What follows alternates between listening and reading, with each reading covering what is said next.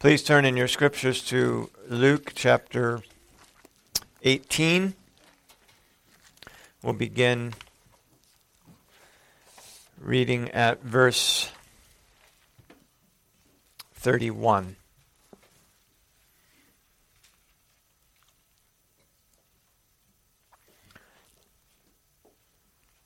Then he took the 12 aside and said to them, Behold, we are going up to Jerusalem, and all things that are written by the prophets concerning the Son of Man will be accomplished.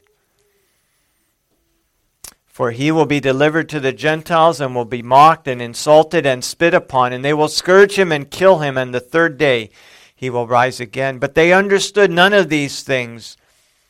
This saying was hidden from them, and they did not know the things which were spoken. Then it happened as he was coming near Jericho, that a certain blind man sat by the road begging, and hearing a multitude passing by, he asked what it meant.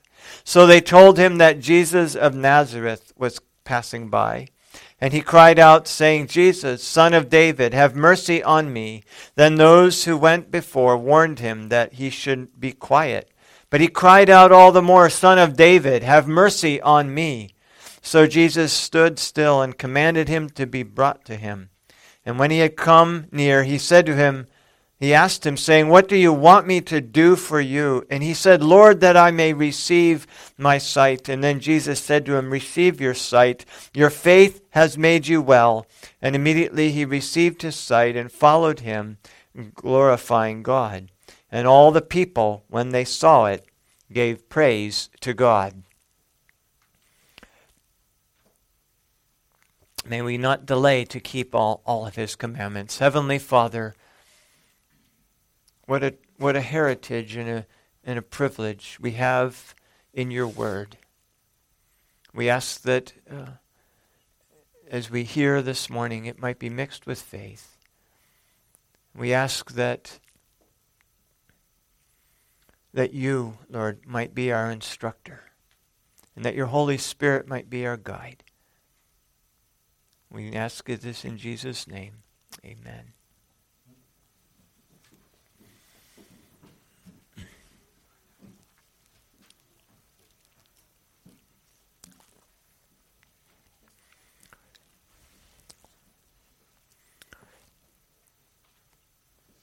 Well, these two passages aren't usually connected. This passage of Jesus predicting his death and suffering at the hands of the Jews, and this blind man receiving his sight from Jesus. Luke doesn't give his name, but the other two gospel accounts tell us that this man's name was Bartimaeus. So that's what we can call him this morning, Bartimaeus.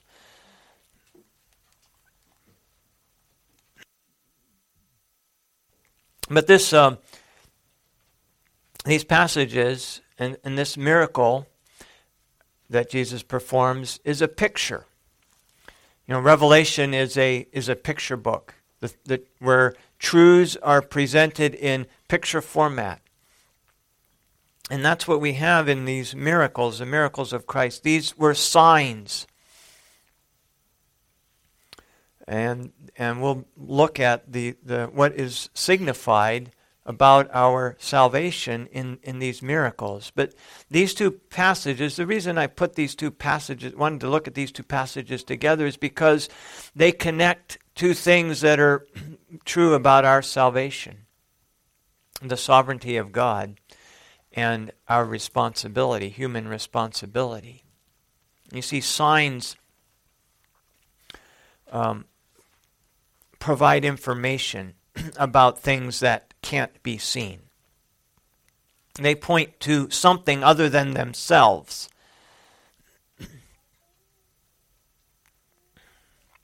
And we can get into trouble if we don't keep the sign from that which it signifies and recognize that they are separate things.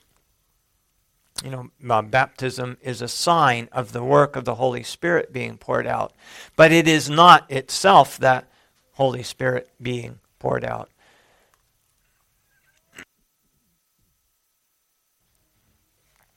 And so we need to keep those things in mind, that the sign is not that which it signifies, but the sign does point to something. It points to a reality that we may not be able to see, and it tells us things. It gives us information about that to which it points. And so this account of Jesus healing is a sign. It's a sign, it's a picture of our salvation. The setting of this account is Jericho, the city of Jericho. Jericho is a historically fairly important city.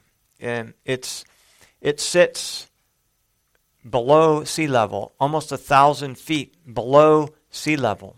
It's not too far from the Dead Sea, which you know is well below sea level. Well, Jericho sits on that plain by the Jordan. And you remember that's where the Israelites, when they came into the land of Canaan, that's where they came in. They crossed there, right at Jericho. That's where the people camped. They took a census there. They were the nation that was circumcised because Moses had not allowed the Israelites to circumcise themselves in the wilderness because of unbelief. That was an unbelieving generation. So they were circumcised, and then you remember there was the miraculous crossing of the Jordan River, and they came to that first city of Jericho, and that city was, remember, it was destroyed. It was conquered without the Israelites having to do anything except walk around it. They didn't lift their sword. They were to stand and see the salvation, the deliverance of the Lord. And so they marched around it once a day for 6 days, and on the seventh day they went around it again. And the priests blew the trumpets, and the people shouted, and the walls of Jericho came crashing down. But of course, you remember this is where Rahab was. Rahab lived in Jericho. She had and she was able to, when the spies came in, she was able to help those spies, and the Lord used her. He used her concealing of the truth to save the spies from the people in Jericho who would have put them to death as spies. And then Rahab, because she believed, she was saved, and her house, and she, as you know, became part of an ancestor of David, the line through whom Christ came. She would have married one of the tribe of Judah that came out of Egypt, and so when that city was destroyed, Joshua cursed it, and nobody was to rebuild it. Well, eventually somebody did, but what the curse that Joshua had put on it came to pass, and they lost their oldest and youngest son in the course of rebuilding that. This was also where Zedekiah, the last king of Israel, tried to flee away and escape the king of Babylon, and he went out, but he was captured here near Jericho in this plain. The city was rebuilt by, like I said, it was rebuilt at the cost of the children of the man who rebuilt it. But there's actually there are actually a couple different cities. This ancient city that was destroyed, Herod. I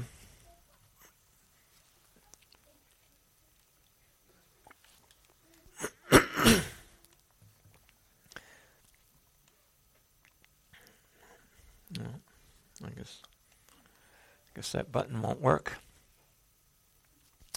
Herod rebuilt it. Herod, and it had become a summer home for him, and he rebuilt it. And of course, but the modern day Jericho is a third city.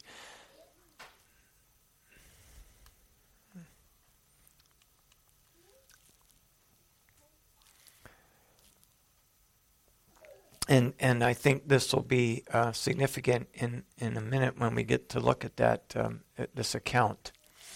But what I want, before we get to Bartimaeus and his response to Jesus being near him, I want to just look at this passage where Jesus predicts his death and his resurrection. He took the 12 aside and he said, "Behold, we're going to go up to Jerusalem.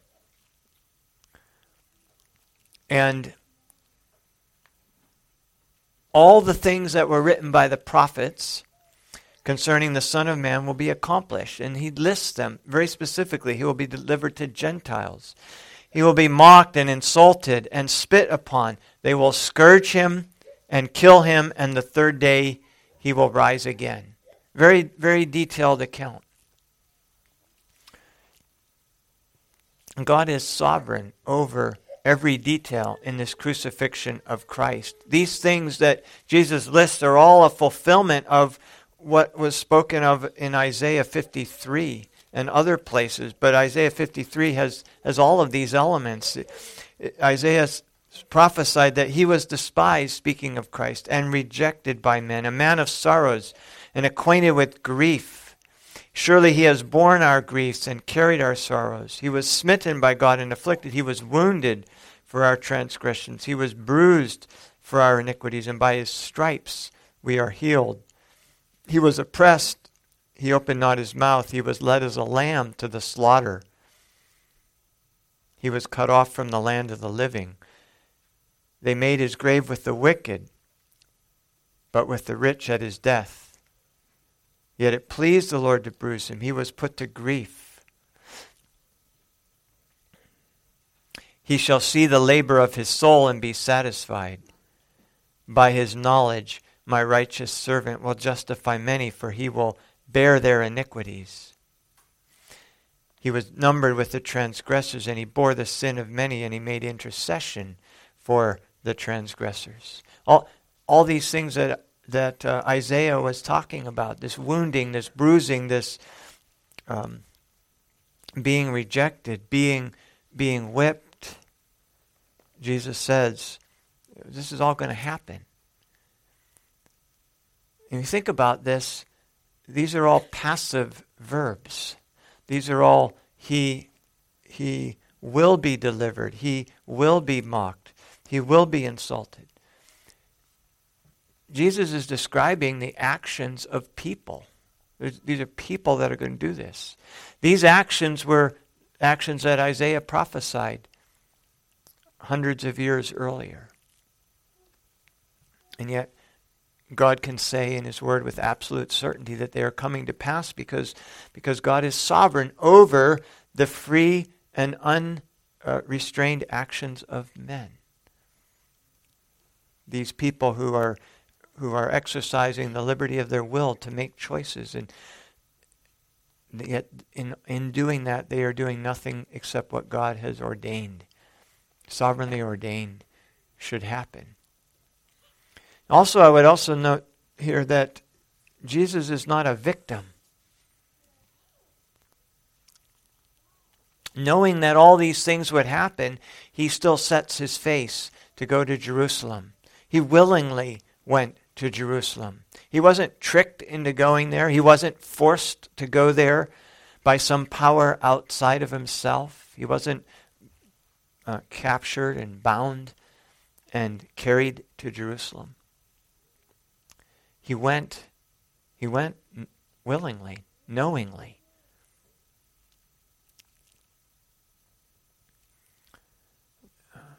Jesus said that I lay down my life that I may take it again. No one takes it from me, but I lay it down of myself. I have power to lay it down, and I have power to take it again. This command I've received from the Father, Jesus says in John 10:18. He's not a victim. He is willingly offering himself as a sacrifice, because it is the will of the Father. And he came He came to do the will of the Father. And he perfectly does the will of God. He's going to Jerusalem not because he wanted to.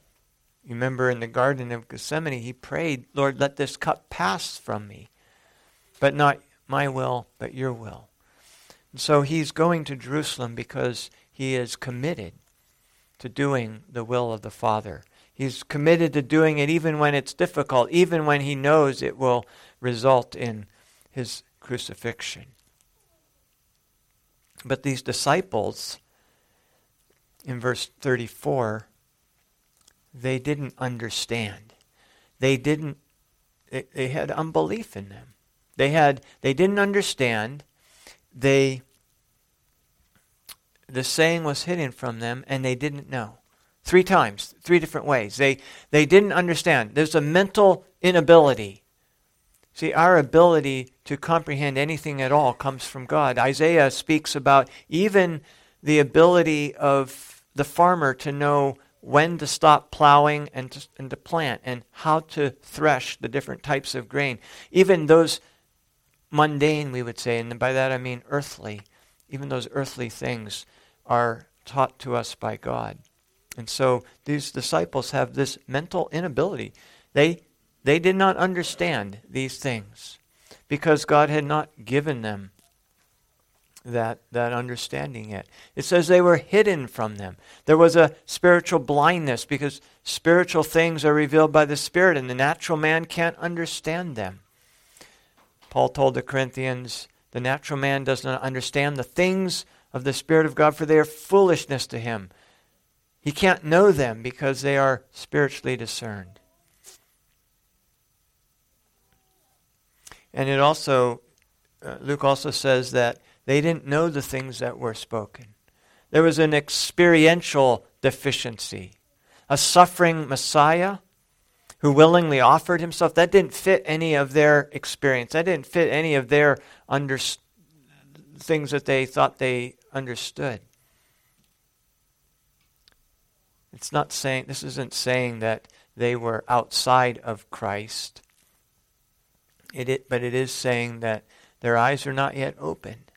It's like the disciples on the road to Emmaus. We'll get to a little later in Luke 24 after Jesus' resurrection. These were disciples, and yet their eyes weren't open to understand the things that had happened. And remember, they're walking on this road to Emmaus, and Jesus just kind of came up and joined them, and he said, "What kind of conversation are you two having with each other?" And the one whose name was Cleopas said, "Well, are you the only one in Jerusalem that doesn't know what's going on? What do you mean? What kind of conversation are we having?" And Jesus said, "No, what things?" And so they said, "Well, the things about Jesus of Nazareth, who was this prophet, mighty indeed, and how the chief priests and the rulers and the people gave him over to be crucified." And they said, "We were hoping that this was the one that was going to redeem Israel. But this is the 3rd day since these have happened." And yes, certain of our women company who arrived at the tomb early have astonished us. And so they're recounting these events, but they didn't have any understanding of what was going on. And so they were actually sorrowful because they thought that their hope of what the Messiah would do didn't work out. See, and these disciples here, they didn't have any experience, any experiential understanding of a Messiah who would suffer and die. And it was only for the disciples on the way to Emmaus, it was only when they sat down after Jesus has explained to them from Moses and the prophets about the Messiah. And then Jesus, you remember, broke bread, and then it was that their eyes were opened. And then they understood. And then Jesus disappeared from them. And so these disciples don't understand. They are blind because our salvation is from a sovereign God. God is sovereign in our salvation. Our salvation is all of God. It's 100%. It's not where we do a little and God does most of it. It's It's 100% accomplished by God the Father, God the Son, and God the Holy Spirit. And He is sovereign over when and where and who. But then we come to blind Bartimaeus. And this also is a picture of our salvation. Now, this says that it happened as he was coming near to Jericho. And if we look in the other gospel accounts in Matthew and in Mark, they both say that it happened as they were going out of Jericho. And this is one of those places where the unbelieving skeptics and scoffers love to say that the Bible has errors and it's not reliable. And it's up to us to figure out what the truth is. And yet I would, and so I want to take a minute just to point out that no, there's no discrepancy here. Yes, there's a different accounting, and that's very typical of first-person testimony. We can only testify to that which we have seen and that which we experience, and we don't see everything. It doesn't say, and so we know that the Word of God is true. We know that it is true in every detail. We know that God preserves His Word to us because God says, the grass withers and the flower fades, but my Word, the Word of God, endures forever. And so we come to this passage knowing that both of these accounts are true. We may not, even if we may not understand how they are both true, we know that they are both true. But I would offer several possible explanations for this. One of which is that there are multiple sites of Jericho. There is the historic site that was destroyed when Israelites crossed, that was then rebuilt. There was the Jericho that Herod built, which was a little different place, physically in a little different place from the Jericho that fell down in the days of Joshua. And then, of course, there's the Jericho today, which is a different city, which came about in the 1,000 years ago or 900 years ago in the time of the Crusades. I guess that's more like 700 years ago. So there's these different locations, and it's very possible that these two writers were referring to the different locations. And so Jesus could have been coming out of the old Jerusalem and coming into the new Jerusalem, and these beggars could have been on that road. And so both are true. I know I was in Dublin years ago, and there was the story goes in the 90s, I believe, or late 80s, a house had a water problem, and they couldn't figure out where this water was coming into the house, and they ended up digging in, and in the process of digging down, eventually they discovered that there was a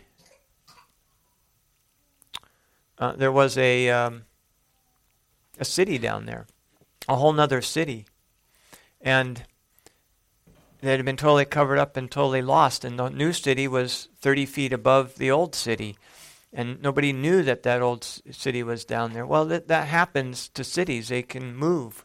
And so there could have easily been these two different cities. And another explanation is that there may have been two different people here that are being referred to. Luke doesn't name him as Bartimaeus, but whatever the reason, there is an explanation, and there is nothing contradictory in these two statements. Luke doesn't say that there was only one. He just names one. There was a certain blind man. The other difference between these two accounts is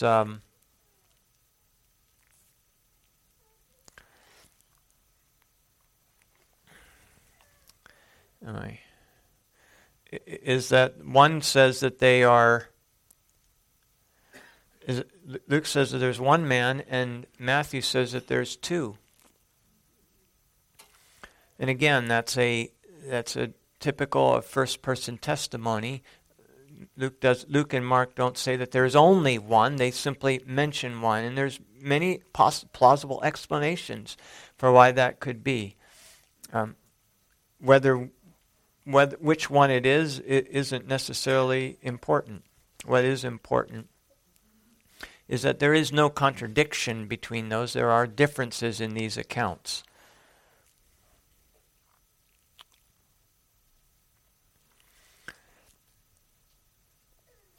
And so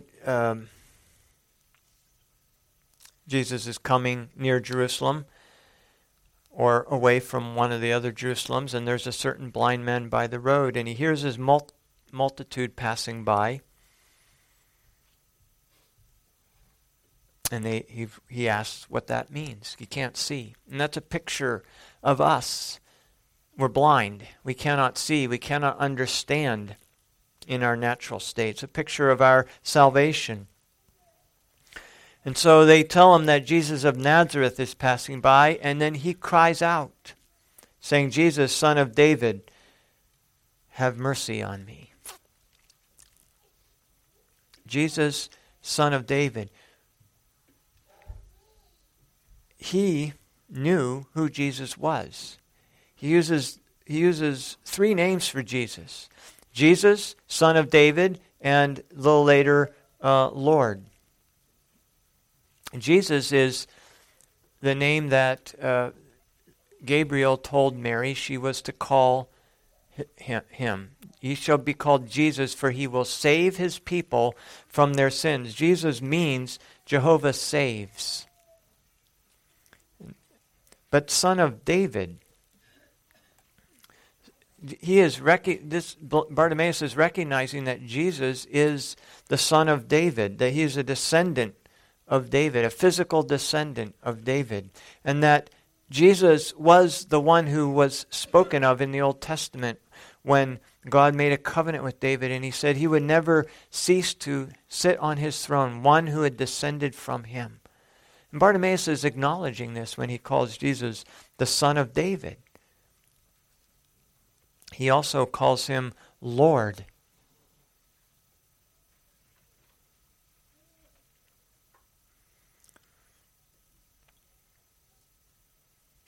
And he said, Lord, when Jesus asked, he said, Lord, that I may receive my sight. This was Caesar's favorite name for himself. But the Christians used this to refer to God. So Bartimaeus is understanding through this word, and we can connect this word that he uses, curio, to God Almighty, because Luke, in Luke chapter 3, and won't take time to go there, but Luke uses this word Lord to refer to Isaiah, a passage in Isaiah 40 that is speaking of God Almighty, Jehovah. And so Bartimaeus recognizes Jesus is the Son of David, and he is God Almighty. He's the Messiah who will be reigning on the throne of David, and that he's God as well. And so this is a picture as well of our salvation. This knowledge was given to him by the Lord. The Lord enabled him to have this sight. But what does he do? When Jesus comes near, he cries out to him. So we see the picture here is that, yes, God is completely sovereign in our salvation, and it is only those, he determines when and who and those to whom he will reveal himself. But we also see in this picture our responsibility as humans, that when Christ comes near, we cry out, Lord, have mercy. Lord, Son of David, have mercy on us.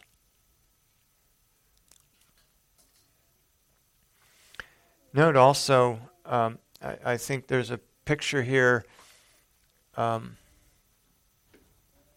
especially brought out in some of the other accounts, that the people told him to be quiet.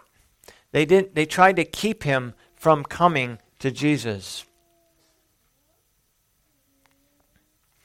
Remember, those who went before warned him that he should be quiet.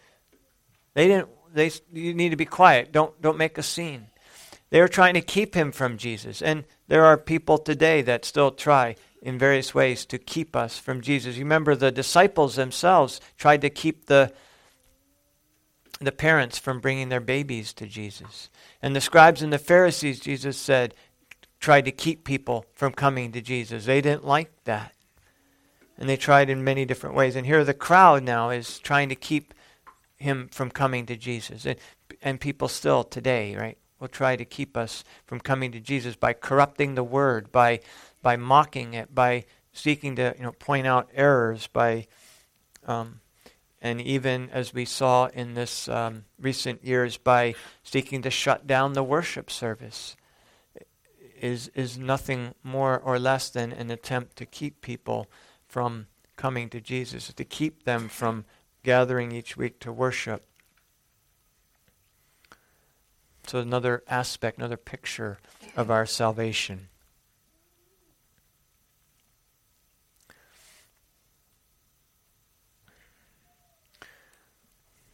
He asks for mercy. He asks for mercy. His eyes have been opened where the disciples didn't understand these things because it was hidden from them. The Lord had opened his understanding, and he recognized who Jesus was, the Son of David. And when Jesus came near, he asked for mercy. See, when the Holy Spirit has worked in us to give us new life, to regenerate us, He brings a knowledge and an understanding, and the result of that work, that's entirely God's work, is that we do cry out to the Lord for mercy. And Jesus told him when he asked, Lord, what do you want me to do for you? Or Jesus asked, what do you want me to do for you? He said, Lord, that I may receive my sight. And Jesus said, receive your sight, your faith has made you well. Now, he wasn't saved by his faith. He wasn't saved because of his faith. It's not like in the Old Testament people had to keep the law of God, but now, since that's too hard for people to do, now the requirement is to have faith, and because you have faith, you are saved. That's not what is happening. Faith is the channel. We are saved by Christ. We are saved by the power of Christ. We are saved by the work of Christ, by his obedience on the cross and his obedience to the law of God, his righteousness and his sacrifice. But it is faith that is the means, the channel by which that power and that salvation is brought to us. It's not like faith becomes another work, that God saves us because we exercise faith. No, God saves us because of Christ. And it is Christ that saves us, but he does it through faith.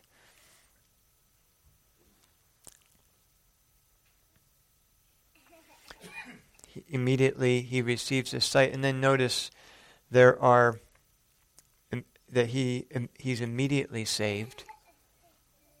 It's immediate. Our salvation is immediate. Secondly, he followed Christ when he was saved. Those whom Christ has saved follow Christ. There's no such thing as somebody who is a Christian, who is a carnal Christian, not really following Christ.